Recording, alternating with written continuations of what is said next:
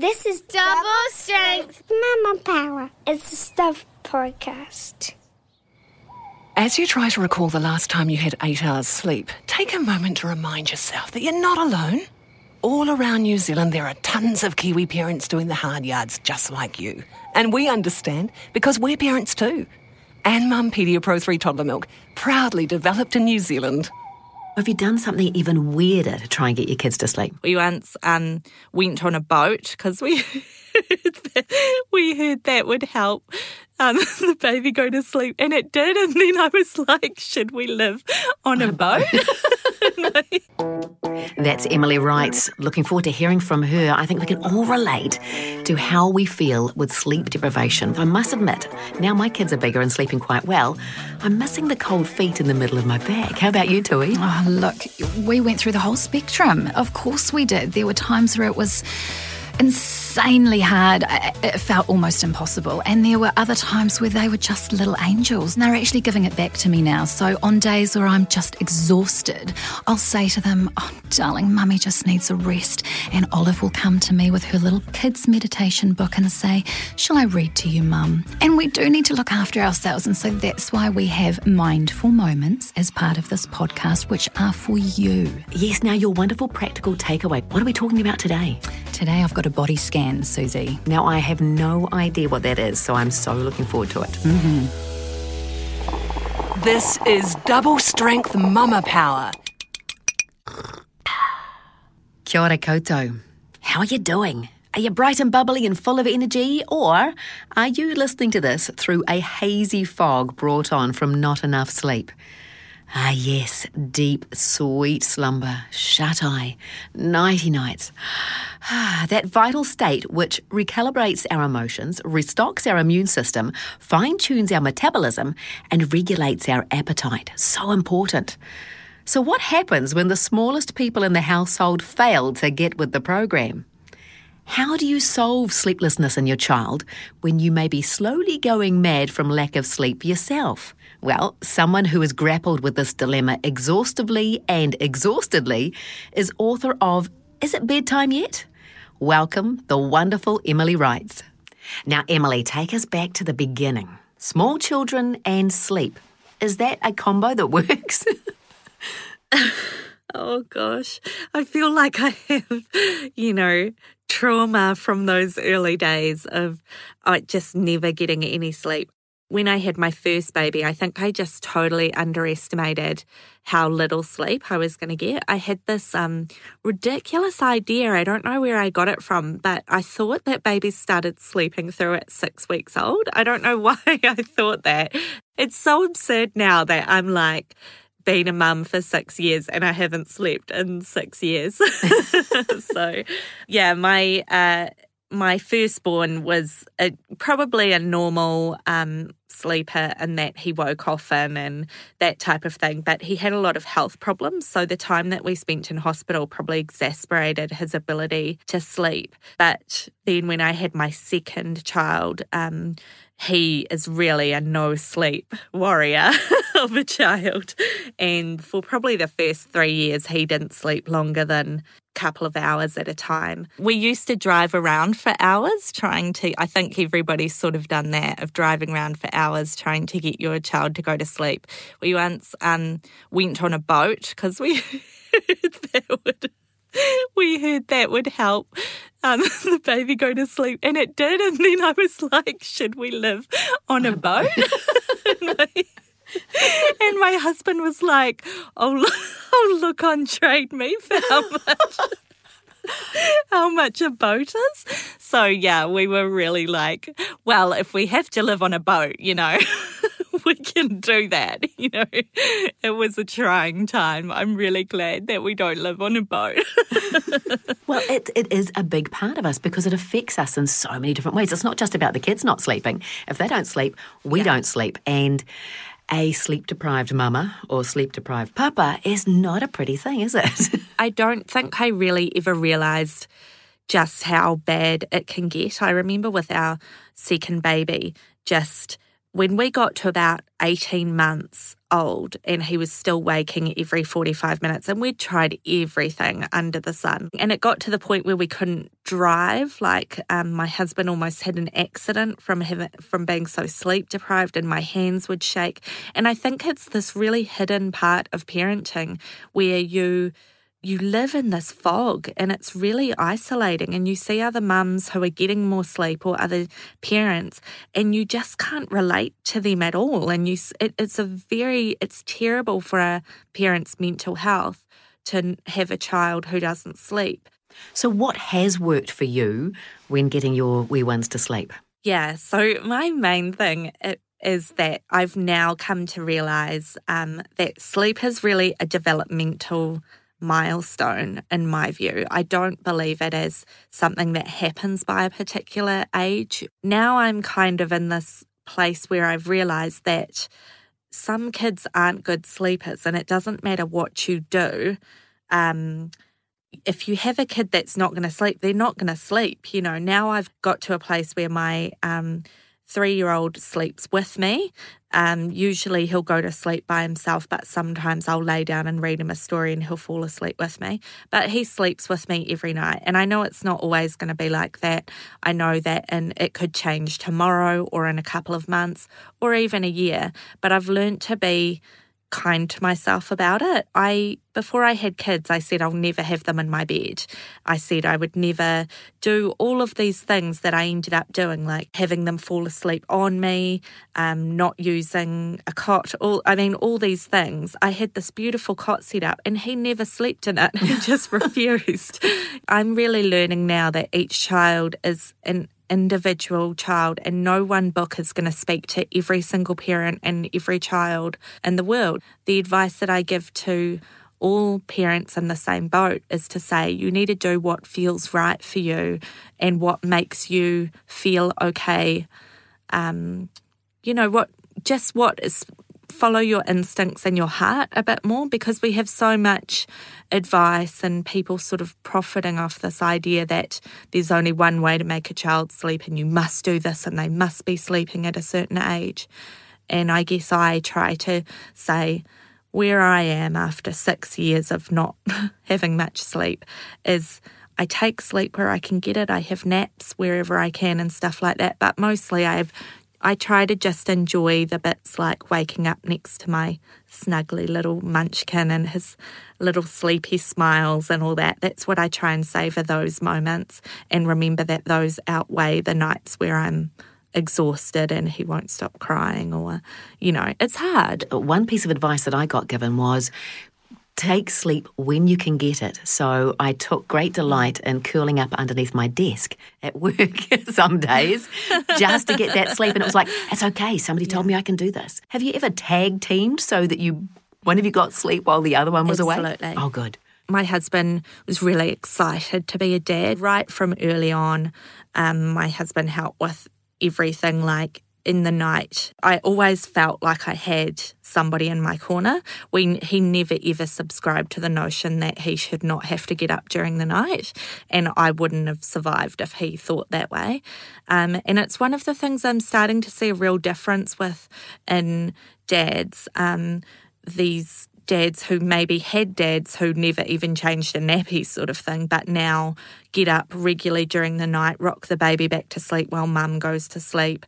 And to me, that is the difference between a mum being able to get through and a mum who maybe is struggling so much that she can't find any joy in parenting. Because my husband and I would split the night. He's very good at also saying to me on the weekend, it's time for you to have a nap. Sure. Give the gift of naps. I feel like my love language is naps. When my husband says to me, "Hun, do you want a nap?" I just feel like he turns into like your Prince Dwayne The Rock Johnson or something like that. I'm just like, oh my gosh, I'm so hot for you right now. But then you wouldn't get any sleep. Yeah. Emily, did you worry about criticism from other people when you were looking for solutions on sleep? Oh, absolutely. Cried a lot reading and hearing from people who were saying things like, if you respected your child's need to sleep, you would do this or that, oh, wow. Not knowing that I had already tried everything. And I think, the sleep, there's now a kind of sleep industry in the world that we never ever had before.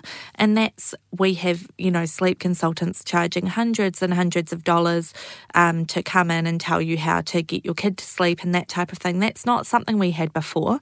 And that industry kind of relies on mums not feeling like if their child doesn't sleep by a certain point, they've failed as a parent, so they need to get outside help. And I mean, I tried 3 sleep consultants. I was desperate. Is that quite expensive? We paid $200 for them to sit in our lounge and say, oh, yeah, that's strange that didn't work, and we had one that we paid a couple of $100s for who told me that maybe it was past life experience. I just despair at how much money I spent. They have this thing, a shusher, and it just is like this egg-shaped thing. It's very weird, and it just goes shh, shh, shh.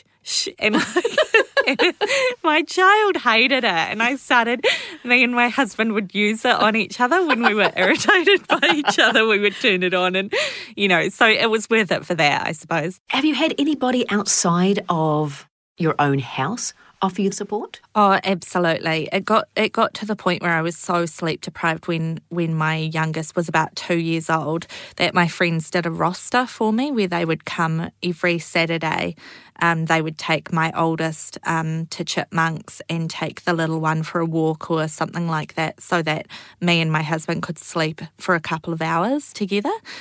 Because sometimes it sounds so weird, but it was like the only time we got to sleep in the same bed because the kids were up and down, and it would be like you kind of do this merry-go-round of beds where I would get up and sneak into whatever bed was empty, and then I would wake up and there'd be a baby in there, and I'd be like, why did you follow me into this bedroom? And then I would get up and go to the next bedroom, and my husband would be in it, and I would be like, oh, I'll go to the next. So yeah, we did this musical beds thing at home, always trying to find an empty bed that didn't have a child in it. Your children do have their own beds, don't they? Oh, of course. They just, my son's always had his own bed. He just refuses to sleep in it. It used to drive me mad when people said to me, they're only little once and cherish every moment and be grateful, because I would be like, it's hard to be grateful when I've never slept, But now that I'm getting a little bit more sleep, I'm just kind of like, wow, it does pass. And then you're at this new stage where you're looking at your baby and you're like, you're a little boy now. You're you're going to go to school in a year, But I also think, I hope my son at 18 can come and sit next to me and know that I'll hold his hand and talk him through whatever thing he's going through in life. And maybe that time that he knew that I was always there, maybe that is planting some kind of seed in him that reminds him that I'll always be there for him as his mum, and there's never this time where he's too big for my love and support in whatever form that is. Good night to you, good night to me. Now close your eyes and go to sleep. I went for lunch in Wellington Library Cafe, but it was all good. I had the coffee. She woke up and then she started crying, and it just freaked me out because obviously you're in the middle of the library. It's really quiet. So I was like, I know, I'm going to phone Terry on the way. He met me, and as soon as he's all calm, and I was like crying. I was like, I can't get her to sleep. I don't know what to do. And he says, oh, just give her to me. And he started rocking her over a ledge, over like a step, and did that for about 2 minutes. And then she went to sleep. And I was like, bloody hell, how did you know what to do? I can so relate. Oh, me too. Oh, my goodness. Isn't it ironic that somebody else can come in and just scoop up that baby and everything's fixed? It's like, why? Why couldn't I do it? The frustration. I remember literally like it was, only last week, the same thing happening to me when my littlest was really young. And I remember, I was the one that got up in the nighttime. We had teamwork, but I was largely the one that got up in the nighttime. Mm-hmm. And I remember it would have been, going on for 2 hours, me trying to get her to sleep and thinking, I can't do this anymore. And so called him in. my husband, and, it would be literally a matter of minutes. And on the one hand, I was so grateful, and on the other hand, I thought, why wouldn't she do that for me? Yeah, it's because we've got ourselves so wound up with the child that we're in this little ball of tension, and somebody else comes wafting in, nice and calm, and is able to take over. Hey, look, with Emily's conversation, I think what was really good there is talking about non-judgmental conversation around things like sleep. Absolutely. She talked about being isolated, especially, in the middle of the night. And so, to be able to talk about what's going on with others without fear of being judged for the way that you are doing things, I think is so important. And the amazing thing about Emily is that she has this wonderful perspective now. She's seeing the fun in it. She's actually seeing the joy now in her child, sometimes sleeping with her and cuddling up to her. And that's perspective, isn't it? To know that every day is a different day. All you need to do is get through this one sleep cycle. And it really helps if we've either got really good teamwork or, in the case of solo parenting, maybe being able to do what Emily has done and gather her friends around her what do? They put together a roster. It honestly kind of gave me the shivers when I heard that. I just thought that's true compassion. I've heard of babysitting clubs before where parents get together and do babysitting for each other. So maybe there's the sleep club, the nap club. Love it. Yeah, Love naps it. are gold. And so are your mindful moments where we'll have just in a moment. What are we talking about today?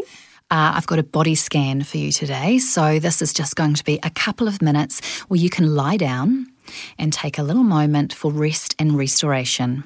Wonderful. Well, if you want to share your sleep adventures with us, you can get in touch with us by leaving a review wherever you get our podcast. We would love to hear from you. One day you'll miss it, the early morning wake-ups and jumping into bed snuggles. So enjoy it while it lasts. And Ann Mum Pedia Pro 3 toddler milk will be right there with you. Ann Mum, you've got this. The transition between awake and asleep is such an important one. When we go into sleep with a calm body and calm mind, we're more easily able to access the deep restorative levels of sleep. One way to do this is to use a mindful practice like a body scan. Actually, you can do body scans at any time of the day to release tension and feel calm. So let's give it a go now. If it's before sleep you're doing this, then do this lying down in bed. For now though, if you can, do lie down. We'll only be here for a couple of minutes. Or you can do this sitting with both feet planted on the floor, arms resting one on each knee. You want your whole body to be untwisted and open. Okay, time to close down your eyes. Take a deep inhale through your nose and a full exhalation. This might be the first mindful breath you've taken all day, so let's take another. A deep inhale and a full exhale, allowing your body to become heavy. Now I'll guide you through a body scan, and all I want you to do is to move your attention to each part of your body as I name it. Notice it without judgment, just notice and move on. Starting at the point between your eyebrows, the hollow of your throat, right shoulder, right elbow, right wrist, right fingers, right wrist, right elbow, right shoulder, the hollow of your throat, left shoulder, left elbow, left wrist, left fingers, left wrist, left elbow, left shoulder, your heart center, your belly, right hip, right knee, right ankle, right toes, right ankle, right knee, right hip, left knee, left ankle, left toes, left ankle, left knee, left hip, your belly, your heart centre, the hollow of your throat, the centre point between your eyebrows. Now, how are you feeling? This body scan gives the mind focus points, which helps to quieten the monkey mind, all the chatter, and as you systematically move your attention to each area, your body is subtly releasing muscular tension at each point. So hopefully you're feeling calm in both mind and body.